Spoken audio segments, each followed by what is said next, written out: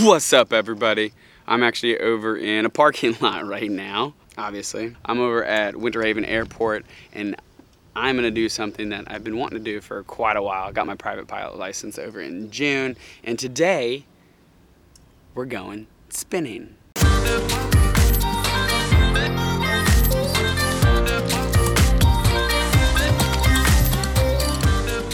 All right, everybody, I just got back and I had an absolute blast. What I want to do is actually share, one, why I went up and actually wanted to go spin an airplane.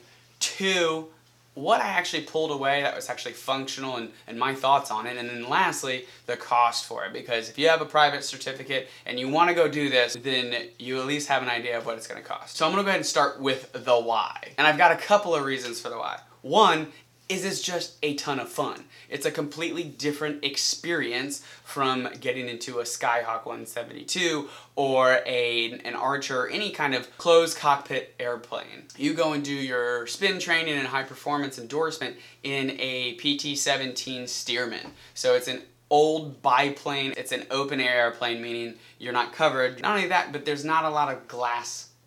Correction. There is no glass instruments in here. It's honestly just using your reference points to fly straight and level, to climb, to turn, to recover from stalls. You're using everything outside. The last piece of my why, which kind of segues into number two, what did I actually pull away, is the fact that a pilot always needs to learn, right? Everybody always needs to get better. Everyone always needs to continue to grow, and aviation is no different. This was actually meant to get yourself more comfortable with spins and stalls.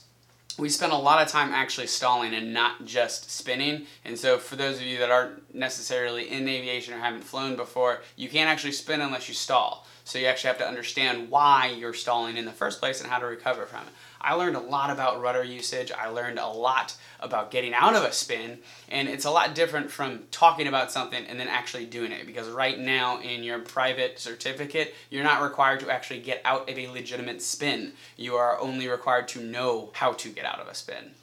Which segues straight into number two, and that's the actual functionality of it. In your private certificate, you do have to do stalls. You do not have to do a spin. But even with the stall, you still have to understand how to utilize rudder versus aileron.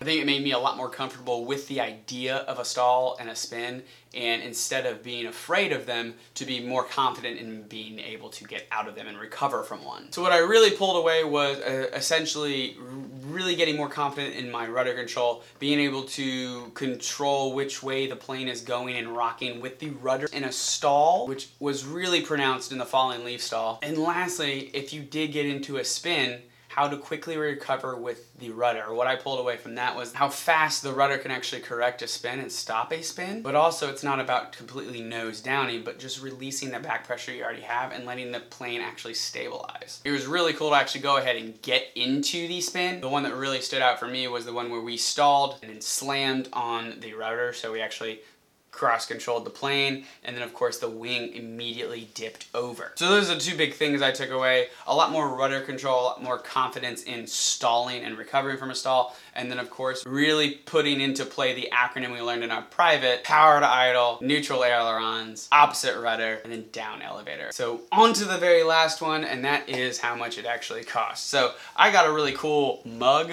too, because that's what I do. I think it was like $20. Overall training with the high speed and spin endorsements, which are both in my logbook now, cost $498 total. I forget what the actual breakdown was for both. So you can actually do one versus the other, get spin or high performance endorsement.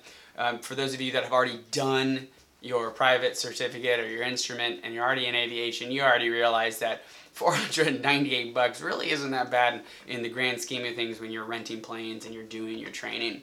I think that $498, especially for this, was really useful, and I honestly wish I had this when I was in my private. Overall, I think this was a great way to spend a Saturday morning. I think it's a great experience for anybody, and really any pilot with any kind of experience. You need to get out and check this out. And I really think that this should probably be emphasized a little earlier on in the training.